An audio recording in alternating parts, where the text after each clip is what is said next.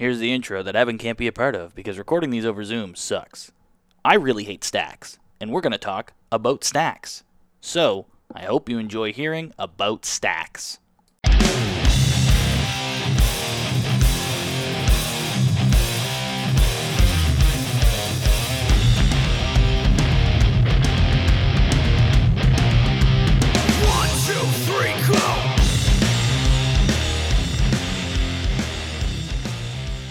Hey, Evan. How's it going, buddy?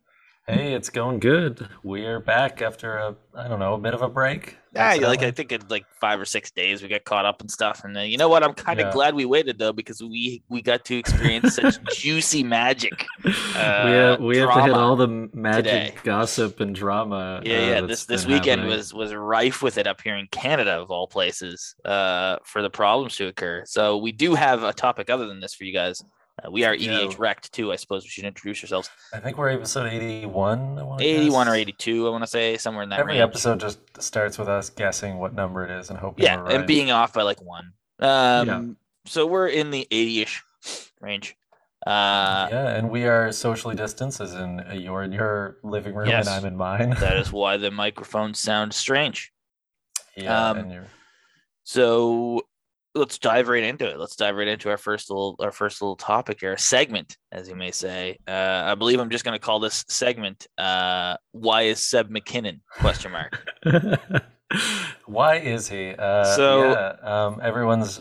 I'm gonna go with favorite Canadian Magic artist. At the time, he was probably up until Saturday. Everyone's probably one of the more favorite ones. He got a secret lair. He got his own secret lair. He's done a bunch of cards that are staples. They were never had a second art redone. Like, he's done Bedevil, he's done Vandal Blast, he's done a whole bunch. Yeah, and he has a very distinct style. Yep. And turns out he's also anti-mandate. Yay! Yeah, he's not anti-vax. I don't think he's doing Magic right now because his Twitter may think he's busy on there. What? Sorry, can you repeat that? I was just saying I don't think he's doing Magic art right now because his Twitter tells me that he's very busy being on Twitter recently. Oh, he's been busy on Twitter. That's for sure. So what he did, for those of you who don't know, in case you don't have Twitter or you just ignore everything that's going on, he posted. Well, Canada is a distant land to most people. So he is. Yeah, we are. There's we very might need few some of context. us. We might need some context before him here. It's true. So to set it in context, what happened about, I don't know how many months ago, I guess it started, but them talking about it, is a group of right-wingers here, some alt-right groups. It started with truckers, but it's been overtaken by others. It started with truckers sort of complaining, but the groups that organized this, what's called a Freedom Rally, which was a drive to Ottawa to declare that they wanted a new government put in place.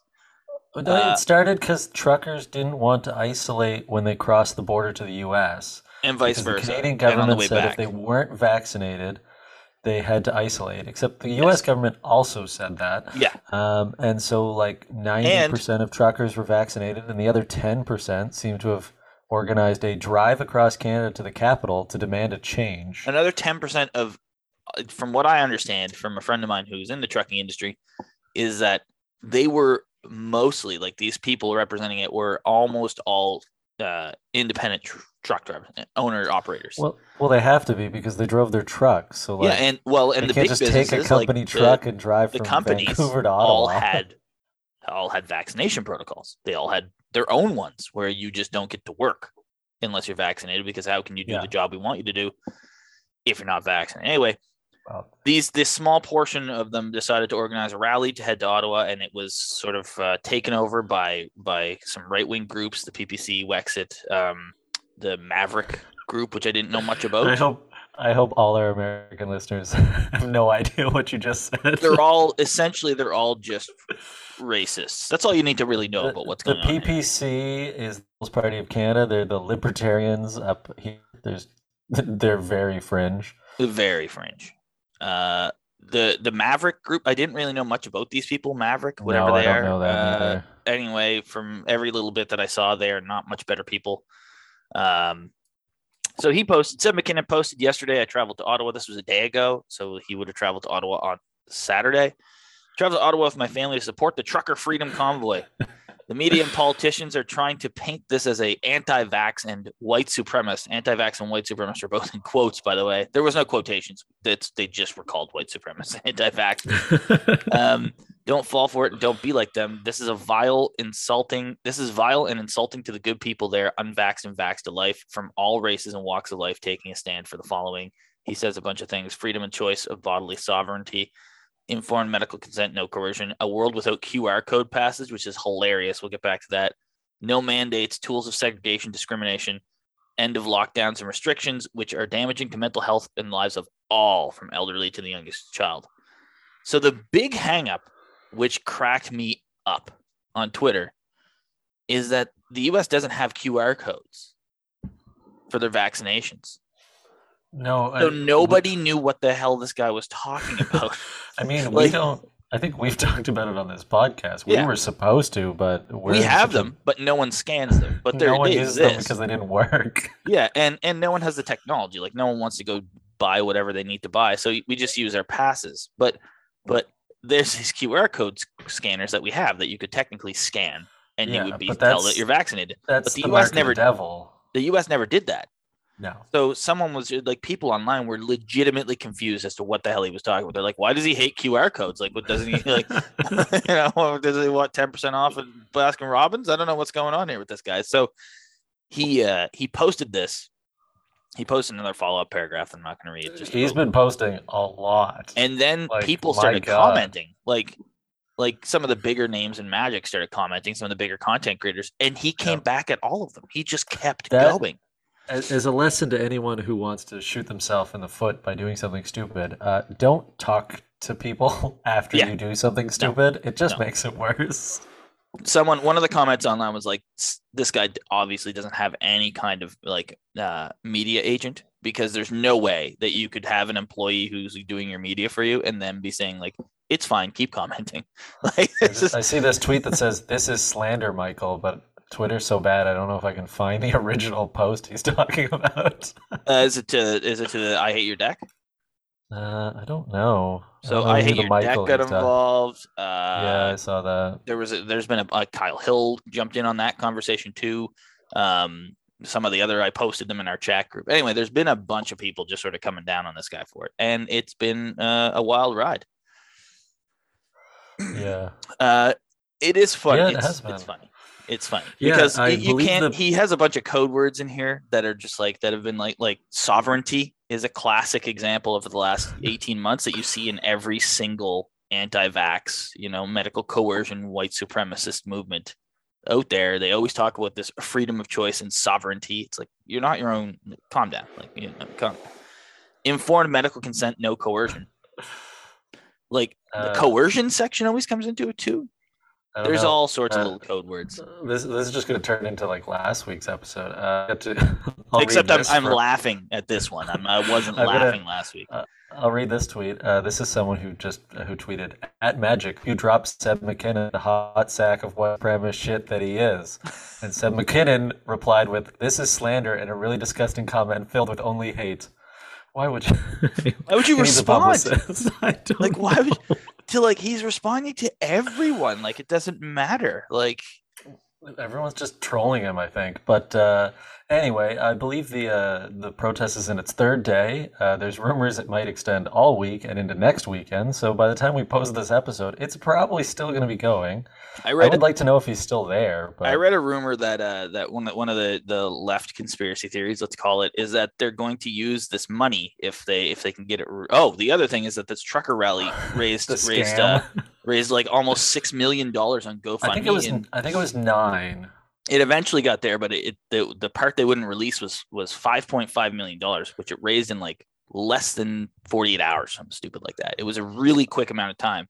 So GoFundMe froze it because they didn't have a plan for releasing it. And they're like, we're not just going to hand you this money till you tell us what's going to happen with it. Yeah, they're like, you have to tell us what you need $5.5 million for that isn't your pocket. Yeah. And then I read from a few former intelligence analysts in Canada, like retired intelligence analysts, that there was like buzz about where this money came from because there was a lot of like foreign money moving at the same time that this started. The U.S. has been very pro this. This is considered like the January 6th of Canada, which is why it's slightly politer, but also still terrible. Also, well, I mean, they defiled a few statues. The Tomb of the Unknown Soldier, someone was like jumping up and down on it. Danced on it. They dressed up Terry Fox. They've been walking around with Nazi like stuff, like the flags, the swastikas. I like the Confederate flag that managed to end up there.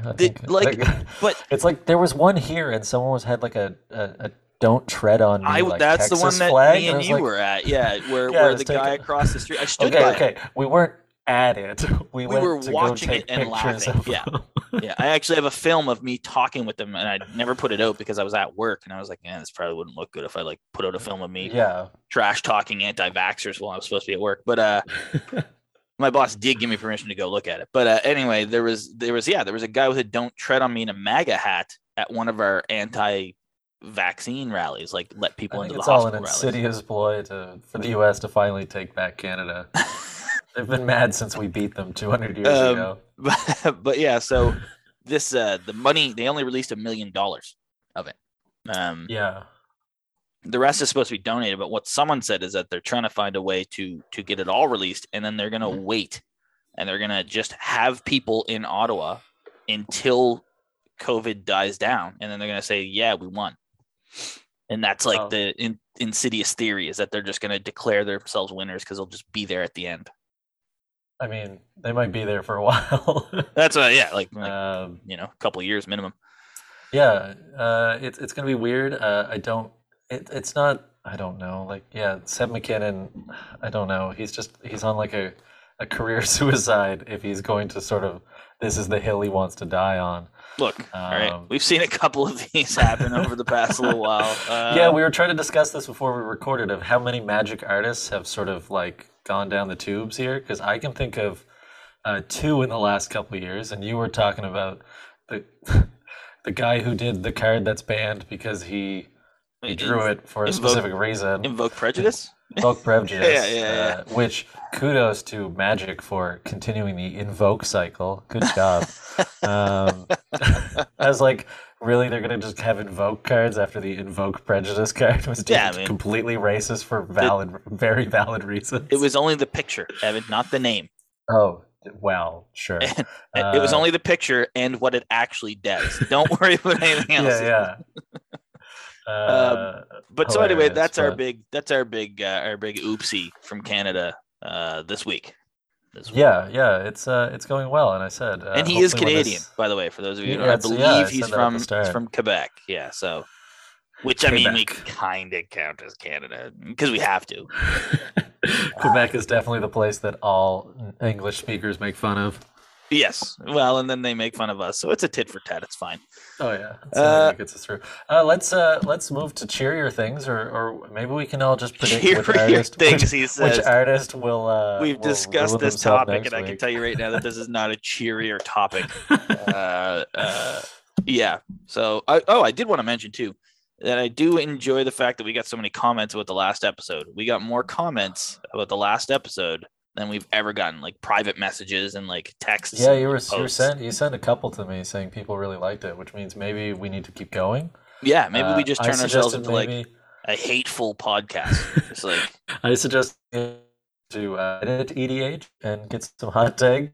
I mean, I sent a couple recently from this Facebook group. You're cutting in and out, I believe. That's weird. Am I still here? Yeah, you're still here. Okay. I sent you, would you consider God Tribal CEDH? Yeah, I ignore most of those that you sent me. I sent you one about someone's hot combo, which was Painter Servant Grindstone. I don't want to hear any of this. I sent you one where someone was asking if there was a good Golgari commander that was graveyard focused. Yep. Nope. Yep. You did. Yep. Yeah. So anyway, it's and then the people who want to make Soul Advocate Eternal. So anyway, on to our one topic of the special cards. Anyway, nothing's changed. We accomplished nothing. We should do free magic. The Reddit. That was the one you told me we would probably get banned if we ever read out loud. Don't go there. It's a terrible, terrible Reddit group that doesn't deserve to exist. Anyway, what's our topic today, Evan? What are we We're going to talk about stacks. We are going to talk about stacks because we keep reading people who don't understand stacks, and it gets used wrong, I think. In fairness, stacks isn't like, it's not like there's an actual magic term for stacks. That's why we're going to try to accepted define it. Sort of thing. We're going to try to define it the way we define it, and since we have a podcast, we must be doing it correctly. That's how podcasts work. Just ask Spotify. It's a shout out to Joe Rogan right there. But we're going to discuss sort of how we look at it, and then I have a bunch of examples that Brian and I will talk about whether or not we consider them stacks or not. I try to pick ones that are sort of in the gray area or that I think people misinterpret. But stacks, for anyone who doesn't know, is, I guess, named after smokestacks. The card no one plays. I'm not 100% certain where the name came from. I also thought it's other things. Yeah, I also thought it was just like stacking effects on your opponents. That's where I thought it came from. But I really, this was a term that was around when I was playing back in the day, but I don't know where it actually came from. I've always thought it's smokestacks, but it's basically, I would define it as preventing an opponent from playing the cards they want to play. I think that's a generally good idea. Yeah, like limiting your opponent's actions. And it's a big archetype in 60 cards, because when you're playing one person, stopping your opponent from doing stuff will allow you to do stuff. But it's not a big thing in EDH. The reason for it is it's really hard to stop 3 players.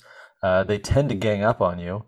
And it's just such a bigger format that there's way more things that you need to sort of prevent. And it's way harder to lock people out. Unlike most 60 card formats too, like most 60 card formats, when you're talking about, like, first off, standard never really has enough stacks effects to make a true stacks deck. They do that. So on purpose. I guess, like I said, we should probably dive deeper into what stacks means before we go into any explanation. So just reading off a fairly popular website. Stacks is a strategy of resource denial that uses permanents with abilities that prevent players from performing actions in the game. For example, preventing them from untapping the permanents, which is a classic one. Some stack cards are symmetrical in that they affect all of you, and some are not. By designing a deck to avoid using certain game mechanics, the deck is not penalized as much for preventing all players by using the same mechanics. So this would be a classic example of a stacks piece that some players would use often that isn't as frowned upon is Torpor Orb. You won't put any real ETB effects in your deck, and you'll play Torpor Orb, and then that will stop your opponent's ETB effects from happening at all. Yeah, the trick is either to sort of deny your opponent's ability to do stuff so you can buy yourself time to combo, or play an effect that doesn't really affect you but will mess them up, like ETBs. And this is from play ETBs, but this is also passive, is what we're talking about. We're not talking about like running 15 counterspells in your deck and calling it a stacks deck. Yes. Or running every piece of white removal and calling it a stacks deck. They work well together. Your definition there said permanent. Exactly. So it is permanent. It's not just running a bunch of interactive pieces. That's not so much stacks as control. Yeah, that would be control. So like Winter Orb is the sort of classic, or Stasis that stops you from untapping stuff. Pretty much all the orbs. And then, like you said, Smokestack is a big one. Yeah, I have this one of Drannith Magistrate. Drannith, 100%. Stops you from casting your commander for sure. White is definitely, I think, the powerhouse for this kind of. CDH has a mono white stacks deck that is fairly well negotiated there. Heliod.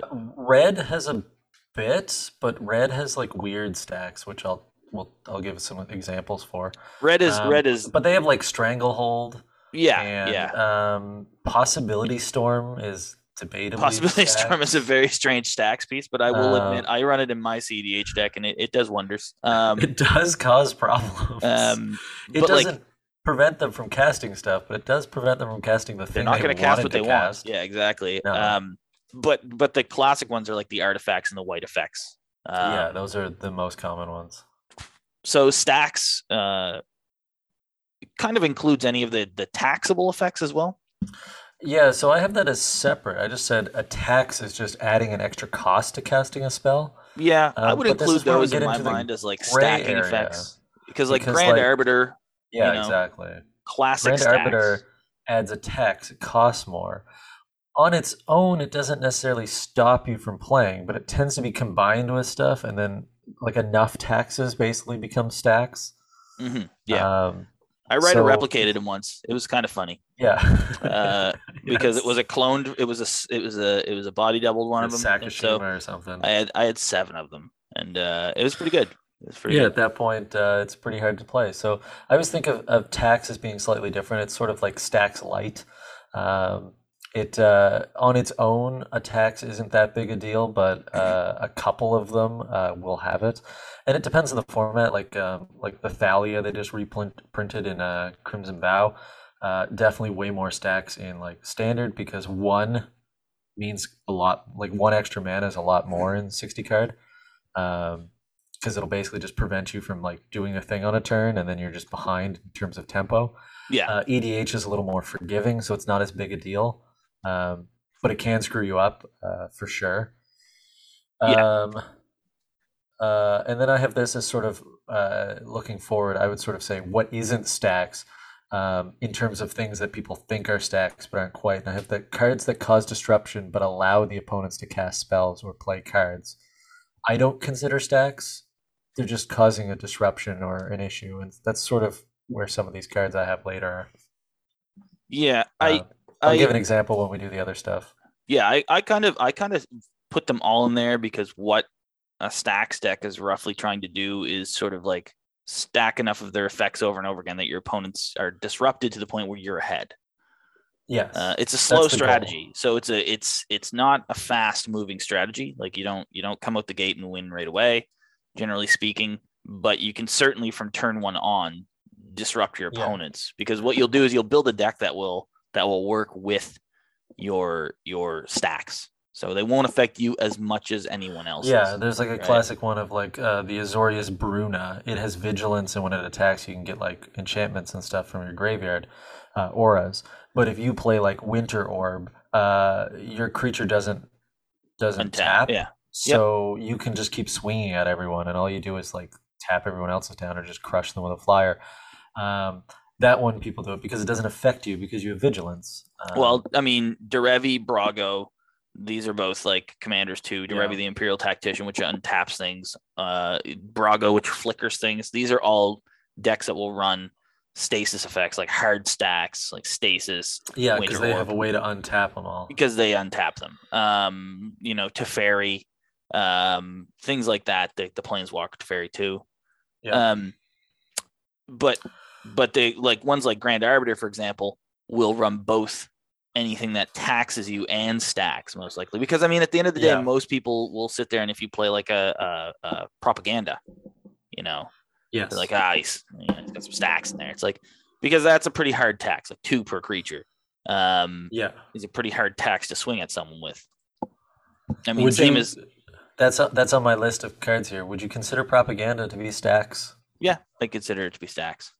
I see. I don't quite put it there because it doesn't stop you from attacking, but it does stop you from doing like a mass attack.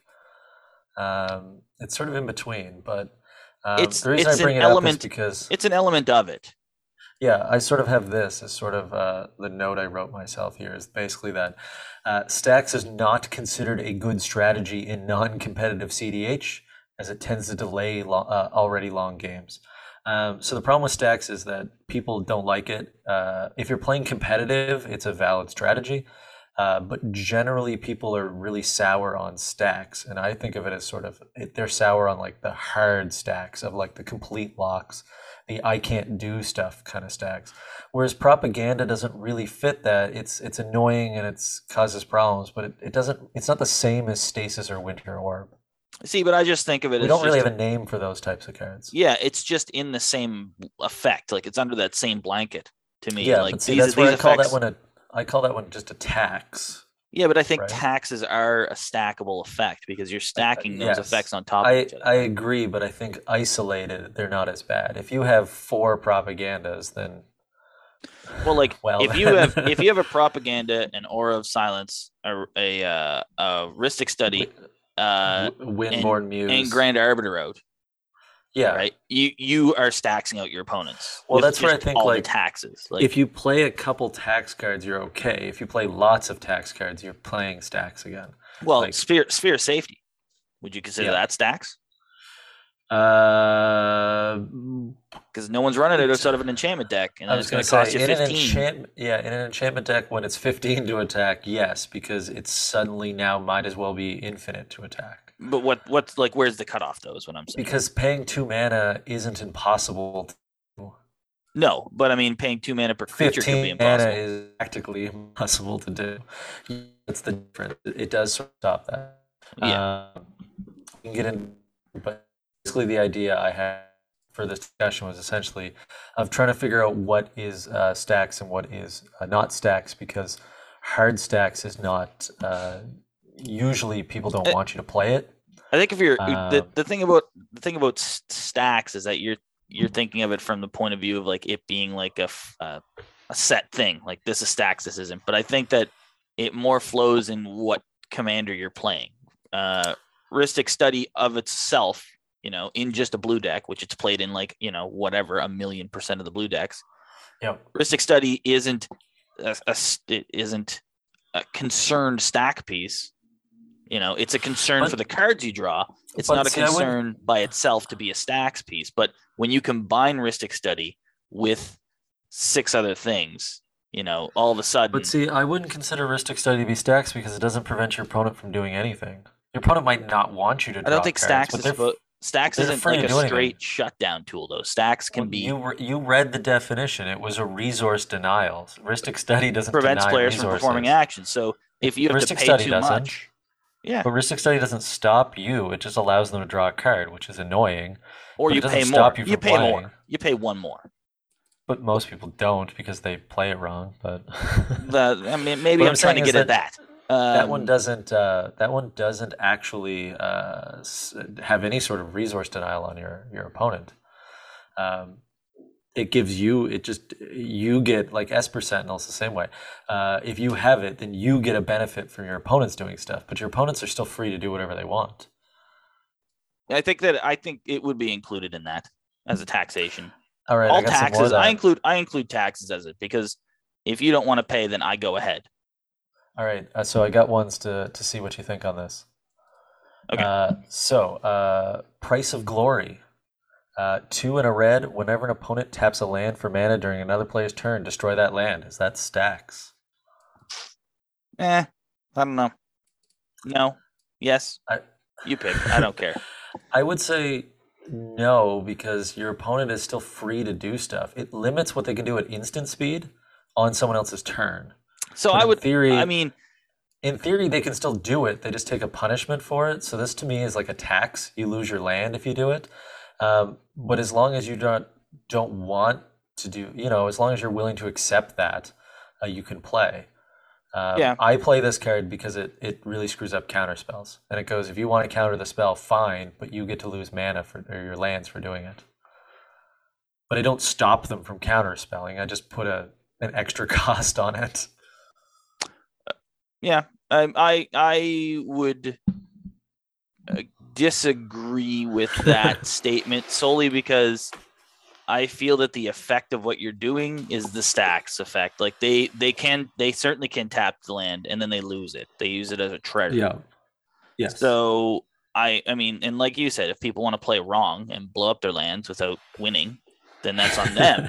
Yes. But that is certainly it's the same as Ristic Study. You can pay the one to deny me the resource, at which point it's a stacks, or you can just let me draw the card, at which point it's in my favor.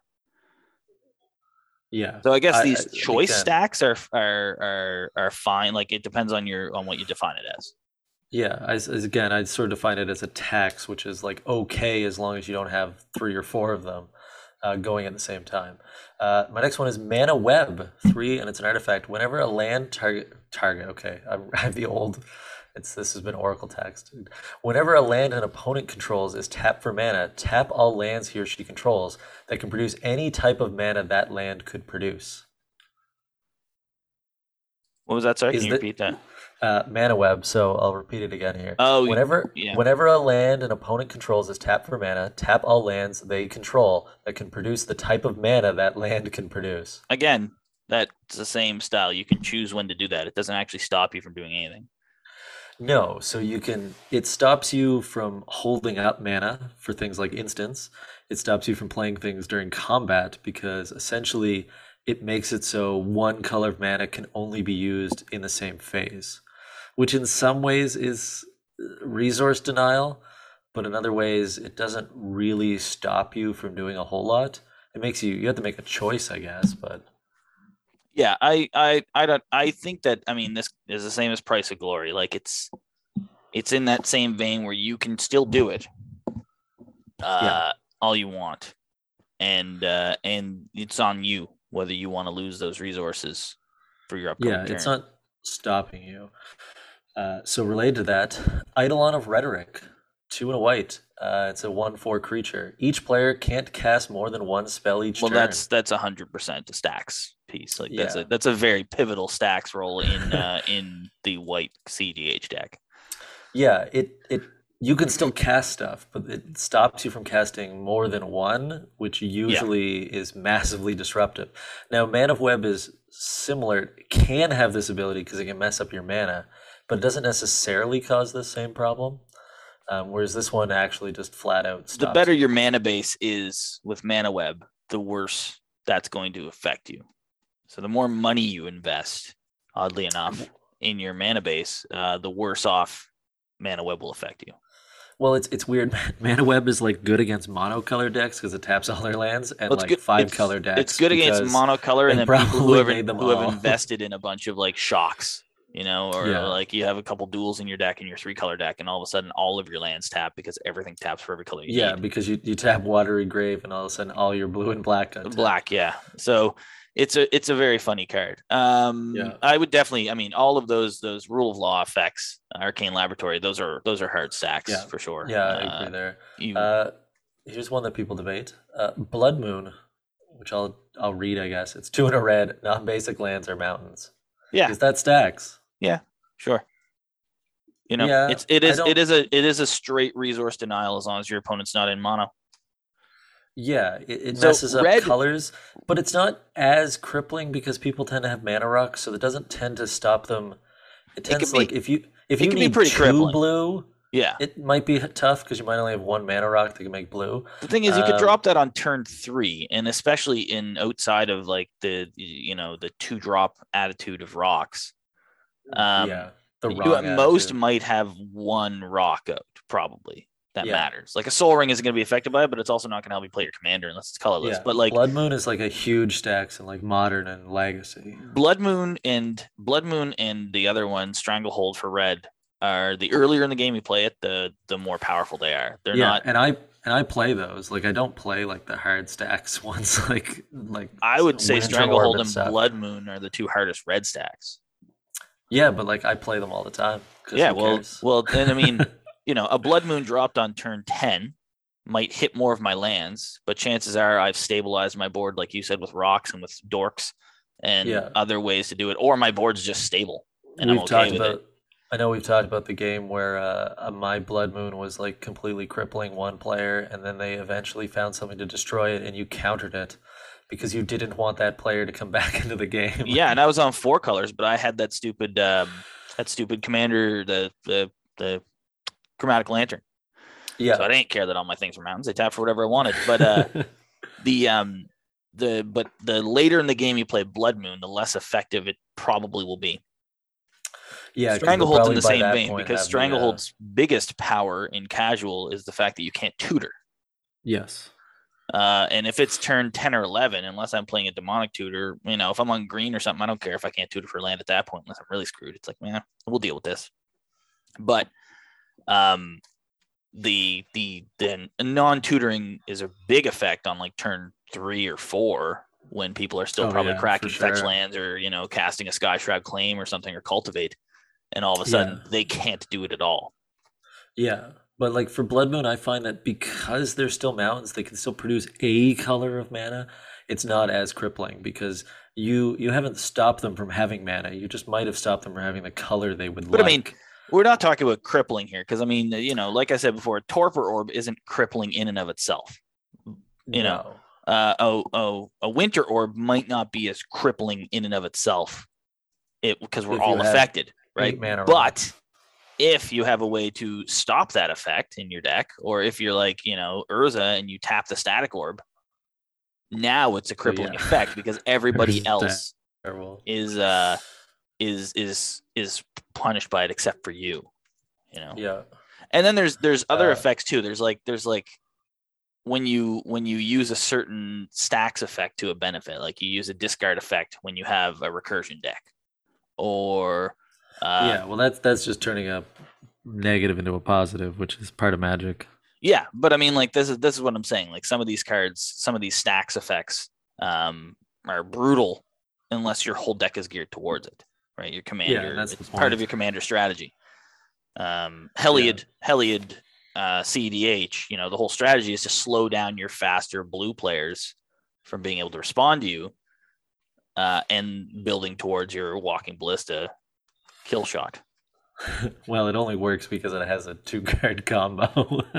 Yeah, there's a couple of combos in there, but they're all. You can play Eidolon of Rhetoric, and then all you have to do is cast Walking Ballista, and you win the game. So you only need one spell. Yes, that is part of it. Other people need to be like, they can't Thassa's Oracle off of, a Demonic Consultation because they have to do it one at a time. Yes, it stops and it also forces your opponents to decide whether that's going to be the one spell they cast this turn, like what they're going to do on their turn. Yeah. All right, got a couple more here for you. Sure. Next one, Campbell, Console of Allocation. Yep. 1 white black. Whenever an opponent casts a non-creature spell, that player loses 2 life and you gain 2 life. I disagree with the idea of life payment as a form of stacks, because at the end of the day, I don't really care. As long as you net value out of what you're casting over the 2 life, I like. This is in the same vein to me as like anything where the price of glory, stuff like that. Like, this is where I would put Rhystic Study, though, which is, this doesn't stop you from casting, but it does give a benefit to your opponent when you do it, just like Rhystic Study does. Except you can actually stop Rhystic Study. So it's not a stacks piece like we're talking about, but I think it's in the stacks community for sure. Yeah, I would call it a tax. It adds an extra payment to your spell. Mana Barbs, 3 in a red. Whenever a land is drawn, mana is drawn from a land, it deals 1. Mana Barbs deals 1 damage to the land's controller. Whenever you tap a land for mana. One. Yeah, I just realized that you read like the oldest, the like alpha version of it. Whenever mana is drawn from a tapped land, it's same thing. I think I consider it to be like a light stacks for sure. And again, these cards aren't run in a vacuum except Rhystic Study. Like you don't just throw Mana Barbs into a deck. Normally you're in there with something like Torbrand, or you have multiple effects like that, or you're in like Zozu. Torbrand and Mana Barbs is so terrible. I've built that deck and it's amazing. Because you run that, you run the Spell Shock, you run the other Spell Shock, and it's just. And you just burn everyone. It's like, did you tap that for mana? Take 3. Did you cast a spell? Take 4. Did you cast a spell that costs 3 or less? Take 4. Like, you're just blowing people up, and it's hilarious. Yeah, I love it. I would call it a tax, but again, as you get more and more taxes, it becomes impossible to play through. It's part of the stacks. The added cost is you take damage. Yeah, you're free to take damage, but it is going to kill you eventually. So you don't, again, apart from a few of them, they're not run in a vacuum, right? If someone drops Campbell as their general, they're not playing Voltron Campbell. They're playing all the effects like that, all the stacks effects. They got Smothering Tithe in there. They got everything that's going to slow you down, because that's what that deck does. It just slowly gains life and burns you out. So I don't think we can examine them just for the point of view of like, what if you only have this in your deck? Because that's not a viable strategy. Yeah. Except for Rhystic Study, which I'll concede is probably more of like a one shot that you would run, but that's because its value is so much better. Rhystic Study is not played in a vacuum. It is played with Mystic Remora. Mystic Remora is a way better card. I love it more. It's a one drop, man. You're probably gonna draw at least a card off that, if not two. Oh yeah, for one. And if you keep it around for a turn, you're almost guaranteed. All right, next one. I got some legendaries for you. Sure. Pramicon the Sky Rampart, because I put this deck back together. Blue, red, white, flying defender 1/5. As it enters the battlefield, choose left or right. Each player may attack only the nearest opponent in a chosen direction, and planeswalkers controlled by that opponent. No. It's Pramicon stacks. I don't think so. It does prevent you from attacking someone. It does not prevent you from attacking. It doesn't change anything apart from which way you have to swing. But does that count as denial? I mean, it's not resource denial because attacking isn't a resource, but it's a little bit like propaganda. It doesn't making it difficult to attack. Yeah, and I mean, like, I would put Goad above that for stacks. It's not forcing me to do anything. I don't have to do anything at all. I can just not swing. True, you can just not swing. Yeah. It's the fact that it does point the direction that I have to swing in at. Yeah, all right. I mean, fair enough. You could argue that that's a stacks effect, but I mean, it's not giving me any kind of tax. It's not forcing me to do anything at all. No, it's not. It's not increasing the cost of swinging either. It's just saying that's the only direction you can go in. Yeah. Yeah, it's on the vein, but it's not really that disruptive a lot of the time. It's more, the person playing Pramicon is usually just trying to direct the aggression away from them. Yeah. It's not stopping them from being aggressive. It's just directing it towards other targets.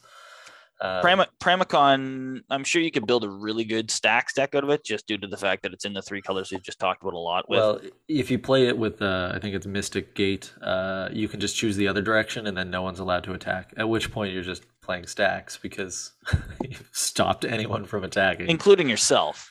Yes. Then you just win by going infinite, I guess. It doesn't seem too exciting to me. That's why that card's not in my deck. My deck wants you to attack. I just want to control where it goes. But every time I talk about it, people are like, "Oh, you got to put this in and stop attacking." It's like, no, I don't want that. Then I have no way of winning. Yeah, when I built, the one thing that I found out was that you can't. There is very little ways to win with that deck because your commander doesn't give you away. So the first few times I played it, and I was just like, man, this is just really boring. So I just included all of the giant angels. Like, you had access to Bruna. Right, yeah. I had Bruna. Just anything that could swing well. Well, I killed you with the Red Chroma. Yes. Because you were like, what's that morph? It's a Willbender. And I was like, no, actually, it's going to hit you in the air for 6, Evan. I'm going to fire breathe it. It had both the Chromas and Bruna. And I was just like, I'm just going to play the biggest angels I can and just stall until I get there. You do lean into stacks with that commander because it lends itself to it, but in and of itself, I don't think that it's a true stacks. No, I agree. Next one, Shieldred Whispering 1, 5 black Swamp Walk. At the beginning of your upkeep, return target creature card from your graveyard to the battlefield. At the beginning of each opponent's upkeep, that player sacrifices a creature. That's a 6/6 Praetor. It's a stacks effect, but it's in black, so it's... Yeah, I picked it because it essentially has the Abyss as an ability. Plus, you get stuff. You get stuff back. It's an interesting card because it's in a color that doesn't have good stacks effects, even though we've read online that's beside the point. Well, if you drop $4,000, it has 3 very good stacks effects. Amazing for less than the price of a house, but more than the price of a used car. You can buy these 3 cards and stacks people out in black. And it's not even good.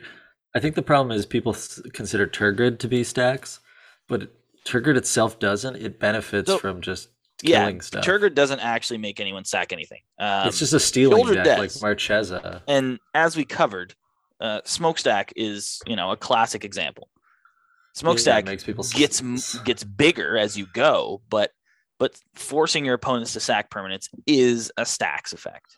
Yeah, because they have to again. So yeah, not to just keep beating a dead horse. Shieldred lives in a vacuum for that in black. Yeah, they don't have you can run a lot of sack effects. You can grave pact because it can get really oppressive, but yeah, and I do think there needs to be a consideration for oppressive versus straight stacks. Grave pact and dictate won't do anything if you don't have a creature out. They will do nothing. they will Yeah, sit there exactly. and be $80 worth of cards sitting on your battlefield Doing doing nothing until you nothing have a creature until that you have you a can creature. kill. Shieldred Yeah, at least lends you the value of putting stuff back. So black isn't yeah. the greatest pure stacks effect. No. It doesn't it's Shieldred is probably about as close as you can get, along with like the force There's stack effects of like yeah, because there's like uh discard, but it's not. There's not a lot of permanents that cause you to well, discard. I don't know if discard's considered stacks. Like just No, I think it's control it's because control. I think control is like instant speed stacks, Or even right? sorcery speed stacks. Like it's not Yeah, always out there. It's like it's if you disrupting it at say a different speed. if you say that the merciless executioner is stacks. Well, it's not. It comes into play, it makes everyone sack a creature. Right. Yeah, that's just you might as well just say destroy it. At that point, murder would be stacks. Yeah, so like It has to be we're like a not repeatable to be stacks, I think. something a passive effect that continues on. Yeah. Like you said, like Winter Orb is a classic stacks where it's always there. It's always going to do that thing at the beginning of your turn, and that's it. Like it's not. Yeah. It doesn't. There's no one shot deal and it's gone. Stasis is always there. Well, unless they don't pay for it. Unless they don't pay for it, correct. But Which was the original point. Oh my god, can you imagine building a deck where you built it without paying for stasis? Just like one turn. Continue. That'd be great. I have one last one for you. Sure. Elesh Norn, Grand Cenobite, 5 white, vigilance. Other creatures get +2/+2. Creatures you control. Oh, sorry. Other creatures you control are +2/+2. Creatures your opponent control get -2/-2, and it's a 4/7. I would consider that to be stacks. Yeah. I didn't thing. think of it as it until I put these cards together and went, I can't come up with a reason why this isn't stacks. The only thing about her is that and I run her. It's not a stack. You're going pretty aggro with Elesh Norn. You're playing 1/1 tokens or 3/3s. She as well. She luckily lives, unlike Shieldred. The thing about all of them is that they're all stacksy. So when you're talking about the Praetors, the old Vorinclex is clearly stacked. He's clearly screws a monster. People's mana base. Jin-Gitaxias is the same thing where every turn you throw your hand away. The least stacksy is the red one because coming to play tapped is annoying, but it's not a permanent state. Yeah, it'll untap, but it'll just untap the next turn. All of them were built to do one thing and then give you the exact opposite bonus on the other side. Yeah. Right.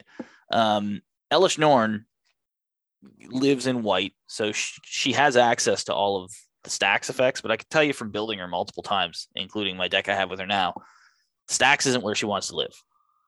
No, she's a board wipe. It's the buff of creatures. Yeah, she's more of a board wipe. Like she's in white. She stacks in, but again, it's light because she doesn't kill all creatures. She just kills small creatures. So she stacks against small creatures. Because if you're playing a deck of small creatures, she's not even really stacking. Like I said, it will because if all your creatures are. But if all your creatures in your deck are like 1/1s and 2/2s, you can't play creatures anymore. Oh, and I've locked people out of the game with that. A friend of mine built the goblin. Most of the time, yeah, goblins are pretty rough against. Well, he was doing Commander. He was doing Voltron Squee, the new Squee. Oh, yes. And if I get Elesh Norn out before he can stack up his artifacts, he actually can't play through that. Like it's a done deal. That's what I mean. So it stacks, but since it's only -2/-2, it's against a very sort of narrow slice of the creatures out there. Well, it's a 4/4 swing. So like the big point about her is that she swings at 4 to your advantage. Yeah. If they go down 2, 3 you go and up. you have 1/1s, you have 3/3s, and they have. Or sorry, if they have 3/3s and you have 1/1s. They have 1/1s. You have 3/3s. You have 3/3s, and they have 1/1s, and you just crush them. Yeah, so it swings at 4 points in your favor by having her on the board from where it was. So I mean, you can call that, but again, you're not playing her in a stacks way. No, she is your only piece. You'll probably have like taxes in there, as you like to call them. Yes. You might have like a blind obedience in there, something to that effect. Aura of Silence probably going to be in there. But apart from that, you're running the lower end of stacks, and then you're running aggro. Yeah, and I think she's a token deck. She's a token deck. To sort of wrap it up, I think that's the thing is that the stacks that people don't really want to play are the ones that like lock you out from doing things. And those things need to be like big things, like untapping your land, untapping your creatures, and like for forever, for the rest of the game kind of thing. Whereas things that like Elesh Norn that kill small creatures continuously isn't as big a deal. Um, Blood Moon is to a lot of people is disruptive. It does still give them mana, so it's not as bad, but it can be. Shieldred makes you sack a creature, not all your creatures, which means it's better than what we're about to talk about. But it's still Staxy, and I think it's just something to consider is that there is sort of a level of stacks that is acceptable, and you have to figure out what that line is. Well, casual doesn't enjoy stacks because no, and that's the point. Games. But like every card I listed here is those 10 cards over. I've seen people play, and I'm okay playing. Kind of annoying. The whole but thing, like Winter Orb, Smokestacks, Stasis, those are like, no, you shouldn't play those cards. Well, Smokestacks also sees very, very little play. Yeah, because it tends to get out of control. But there's other ones like Boil, like Destroy All Islands.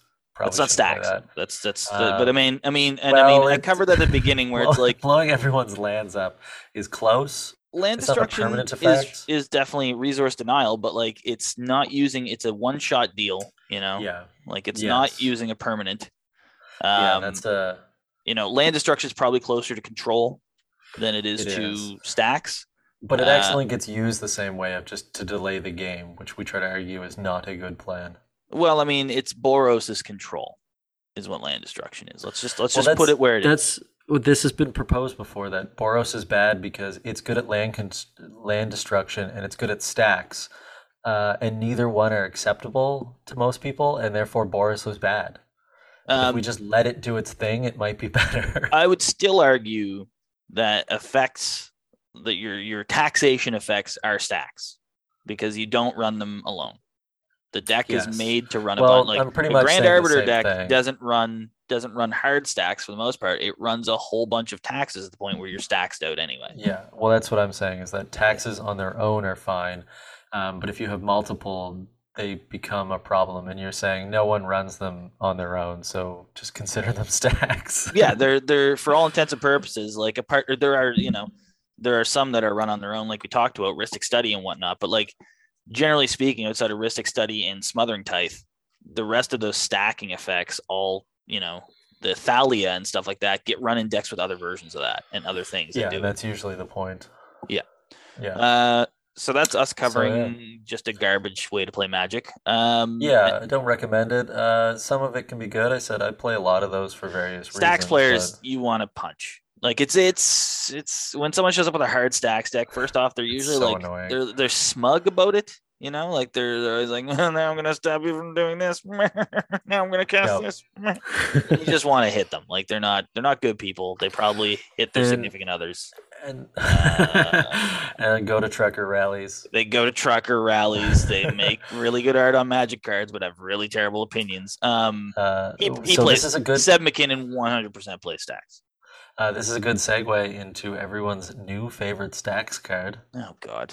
I hate this card, but not for the same reason. Troxel? Is that how it is? Troxel the Slug. Troxel the Slug, whatever it's called. Which I should have, I guess, looked it up here, but I wanted to sort of end with... Toxrill the Corrosive. I want to end with a slight Achilles heel here, discuss how to sort of deal with this commander, because everyone is playing it, although some people are starting to realize that it's no fun and trying to play other cards. Yeah, come on now. I got some opinions here. So Toxrill the Corrosive is a 7-drop 7/7 legendary slug horror. At the beginning of each end step, each player's end step, put a slime counter on each creature you don't control. Creatures you don't control get -1/-1 for each slime counter on them. Whenever a creature you don't control with a slime counter on it dies, create a 1/1 black slug. And for Dimir, sacrifice a slug, draw a card.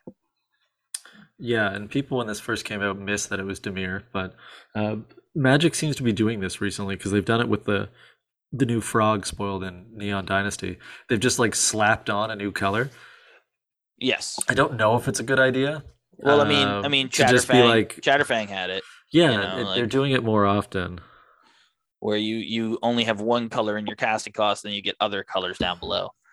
And Toxtrol's problem is that it's at the very bottom of the card. Like there's so much text on the card that it's like this little tiny chunk right at the bottom. So he's the new flavor du jour for people who want to be spicy and who want to be just evil, just dark, spicy and auto includes, and staples. He's a spicy general. He isn't, because he's really boring because he does one thing, which stacks out the other players. I've played against this deck twice. I haven't played against it. It's not as bad as it sounds. I played against 2 of them in the same game. That's bad. That's very bad. Yeah. But if you sit across the board from this, comes down to, in my mind, I'll tell you right now, having seen it, played against it, comes down to one thing. If you're fearful of a 7-drop Dimir card, you're not running enough removal. Yes, I was gonna say the first thing to remember on this is that it's a 7-drop, so you have time. So if you draw removal, don't waste it. Yeah, if you keep draw it in your hand. If you draw a counterspell, keep it, because the thing about Toxtrol is that player is going to play Toxtrol the moment they have their mana ready for it. And they'll have no defenses for it. If they drop a Force of Will on you, then you know that you beat them because they're tryhards. And another thing to remember with Toxtrol is that, it's Toxtrol, is that it doesn't give the creatures -1/-1. It's only when it's in play with slime counters. So if it comes out and on the end step it puts a slime counter and everything, and then someone kills it the next turn, your creatures are no longer -1/-1. Until he comes out again. Until he comes out again, at which point it happens again. But at that point, then you know, okay, I've got slime counters and you have no commander. Why don't I just swing at you? Yeah. Because it telegraphs itself, and that's the big thing, is that a 7-drop that obviously telegraphs, I'm going to kill every creature on the board. If you're playing a creature deck, you just automatically know that you have to knock out this commander. And then, just as said, you just have to keep one kill spell. And if it takes till your turn and there's 2 slime counters, then just make sure you don't have two 2s out. Because once it's dead, your creature's only fine. So that's what I mean. That if you draw a slime counter, you're fine. Yeah, it's a reminder that they're not -1/-1 counters, because apparently they don't like them anymore. So this is like a workaround for it. No, apparently Magic doesn't know what the hell they're talking about. I thought I read online. Have you ever seen the Magic Rules iceberg? I don't understand half of them, but one of them said that +1/+1 and -1/-1 counters cancel each other out, but +2/+2 and -2/-2 counters don't. But I don't know of -2 counters, so I don't know if they meant 2 -1/-1s don't cancel. I don't know if there's a -2/-2 counter in the game. There's a -2/-1 counter. Yeah, and so maybe that's what they're saying, is that 2 -1/-1s don't cancel out a +2/+2. I do know that they don't cancel out, that nothing cancels out the +2/+2 counter, because I used to run those in Atraxa. Yeah, the Chimera ones. The Chimera +2/+2 counters, and Baron Sengir puts +2/+2 counters on himself. But the old Baron, not the new one, who just gets 2 +1/+1 counters. But yeah, so Toxtrol is, I won't deny that he is a powerful general when he hits play and stays. If you don't have removal, you're in for a bad time if you're playing any type of creature aggro. If you're not playing creatures, then you probably don't care. But if you're in Spellslinger or you're running like Niv Mizzet, then you probably could even win through that anyway. But if you're on Goblins, look out, because you're not going to have a creature left. Yeah, and then the thing about him is that he continually, because it's at every end step, you don't even have a chance to rebuild. But then related to that is that Toxtrol's better with more players in the game, because more slime counters come down before your turn. He is. If you're playing a 3-person game, they could be the one next to you. It's you have much more time to deal with them. If you're playing a 5-person game, Toxtrol's probably way worse. Because if you're running some weird, what's that game called? The one where you Kingdoms or whatever, you have your own roles or whatever. It's if you're playing some sort of hybrid 6 to 8 person game. Emperor is different because there's rules on Reach and stuff like that. But but if you're just playing some 6, if someone's Emperor is Toxtrol, I don't know. Don't lose the game, because. I don't know if they heard what you said there, because you are on my side, at least you are cutting in and out for that. Every once in a while it says my connection's unstable. I was saying that in Emperor, the 2 people you'll affect, if you know the rules of Emperor, won't be able to attack Toxrill. Yeah. So it in so many turns will pass that it'll just win the game. Like this would be awful to play that version with. Even in like just a 6-man pod, you're right. Like, you play some sort of stupid 6 or 8-man pod, and all of a sudden Toxrill is like the dominant force, because by the time it circles back around to his turn, every creature has -8/-8. Yeah, so which will kill everything but like a Blightsteel. If someone's playing this and causing problems, see if you can try to make the pods 3 people pods. You might find that Toxrill isn't as good. He's definitely a danger. I don't want people to think that he's not a powerful general, but a lot of people online gave him way too much hype over what he does, and he is not that dangerous. He is. If he was like a 2/2 for like 4, he'd be way worse. Yeah, if you priced him down 2 mana, if you made him a 5/5 for 5, now you're in Dangerville. Like now, you probably can't establish a board state in time to deal with that. But 7 is tough unless you get Urborg and Cobalt Coffers out. Yeah, and even then, you're not activating Slug. Like you're supposed to take the bait on that one. No, I won't. Playing Urborg in mono black. Not doing it. You're in Dimir. You're in Dimir, so maybe you're doing it. I'm not going to take that bait. Now, building Toxrill just straight mono black and ignoring the bottom power seems like a fine idea too. Yeah, and it might. I mean, but everyone likes blue. They like counterspells. But again, they like blue. They like counterspells. Once you pay 7 to cast him, you probably don't have mana for a counterspell. That's it. If he dies twice or he's countered twice, you don't have to worry about Toxrill till endgame. And to be fair, mono black ramps better than Dimir does, because you've got things like Coffers and you've got things like Magus of the Coffers and the Liliana that gets you swamps and all of that. And you can get swamps that get a Field of the Dead if you want $200. Swamps can sort of build on themselves, but as soon as you add islands in, it's not as good. Field of the Dead is $200? I feel like it is. The one that you like sack of swamp to get 4 mana. Oh, you're thinking of Lake of the Dead. Oh, Lake of the Dead. Oh my God. I was like, Field of the Dead is the one that creates zombies. I was like, what are you talking about? What? No. Field of the Dead's probably like $20. I think it's probably in the $20 range. But yeah. Lake of the Dead is like in 3 digits. But I was like, what? Yeah. Yeah. So I'm going to offload these. Oddly enough, he would be a faster commander in mono black than he would be in Dimir. But still, he is a threat. You save some removal for him, and you kill him when he drops. And I mean, you can even use him to your advantage. Like if you have larger creatures, don't use that removal until he's wiped a bunch of your opponent's board, right? Yeah. Well, then you have to deal with some slugs, but yeah. But if you have, I mean, if you're in green, let that happen. Field of the Dead is $27 Canadian, and Lake of the Dead is $150, but probably more because the website I have it sold out, so the price is probably old. Yeah. So yeah, a bit of a difference. A little bit. Yeah. So I think that's it for this week. So where we tune in next week to see who we have to chastise online, because that's our new thing apparently. Apparently, we're just turning into that. Just chatting is what we'll call it. Just sitting. We'll make a Twitch stream out of it. Shooting this shit about. See, I would love that. Like I would. That would be my element, Evan. If me and you just went live and just started shooting the shit, because that would go south. Shooting the shit, and this week's shit is Seb McKinnon. Who knows what next week will be? I'm excited to see which MTG player or creator gets outed by next week. We should make like a Deadpool of MTG artists. See who gets the next scandal, because it's like Therese Nielsen and Noah Bradley were the old other ones. Yeah, that was Noah like last year's. Noah Bradley was the guy who was like, I assault girls. Yeah, he's a real piece of shit. And then I don't remember what Therese is. Wasn't she? I think she was a TERF. Yeah, I think she was. I think that's what happened there. But I'm not. Yeah. Therese Nielsen was. Let's see what she is. See how her I'm wikiing her right now.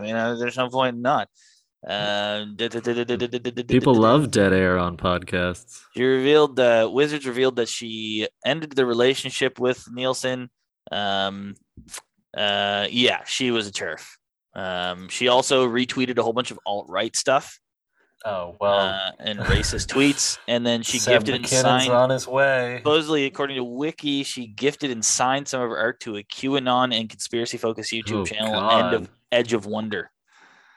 Okay, so she's way further down the rabbit hole than I thought. Yes, so they're all there, but I mean they're all there. Like this is the all three of these ones that we've mentioned. Turns out they're just so far down from where you think they were. Yeah. Right. Like who would have thought that Noah Bradley would have garnered enough attention to like to think that he was big enough to like go do this shit, you know? Like he would go to like those like magic conventions or whatever the heck they were called, and like just like, you know, predatory behavior on women. And it's like, you're just an artist, dude. Like, calm down. Like, he had all the power. He has his art on turns out $50 cards. He didn't have all the power. No, turns out he got cut pretty quickly. I guess we'll have to do a tweet if MTG responds to this. But I don't know if Seb he hasn't quite stepped in it fully yet. He has revealed himself to be. Yeah, I think there was a lot of speculation online that they'll just stop using him. They'll just cut ties with them. They won't make any kind of all the rest of them. Yeah, but they just won't. They'll quietly just sort of push Seb McKinnon into the pasture. Was what I read. Was that which is a big deal because he would be on most people's like top 2 probably. Like he's in the top 3 for art. I mean, I mean, I run some of his cards in my decks, and now I'm at a loss as well. I know what I'm going to do. I really like the damnation he did for the Secret Lair, and I kind of wish I had one. Now he did Vandalblast. Like it's a little tougher. Yeah.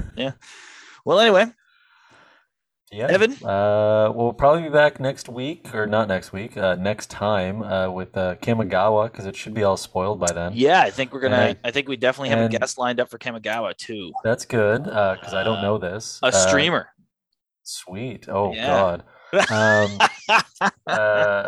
Kamigawa, in my opinion so far, is that it's keeping to the roots of Kamigawa, whereas half the cards look like utterly terrible garbage, and a few look really powerful, which is what Kamigawa was. Beg to differ on keeping to the roots. I don't know.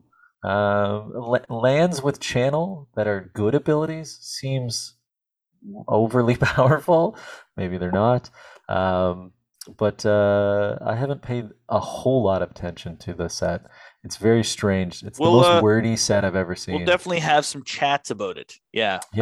Because I got some opinions, obviously. People could probably guess.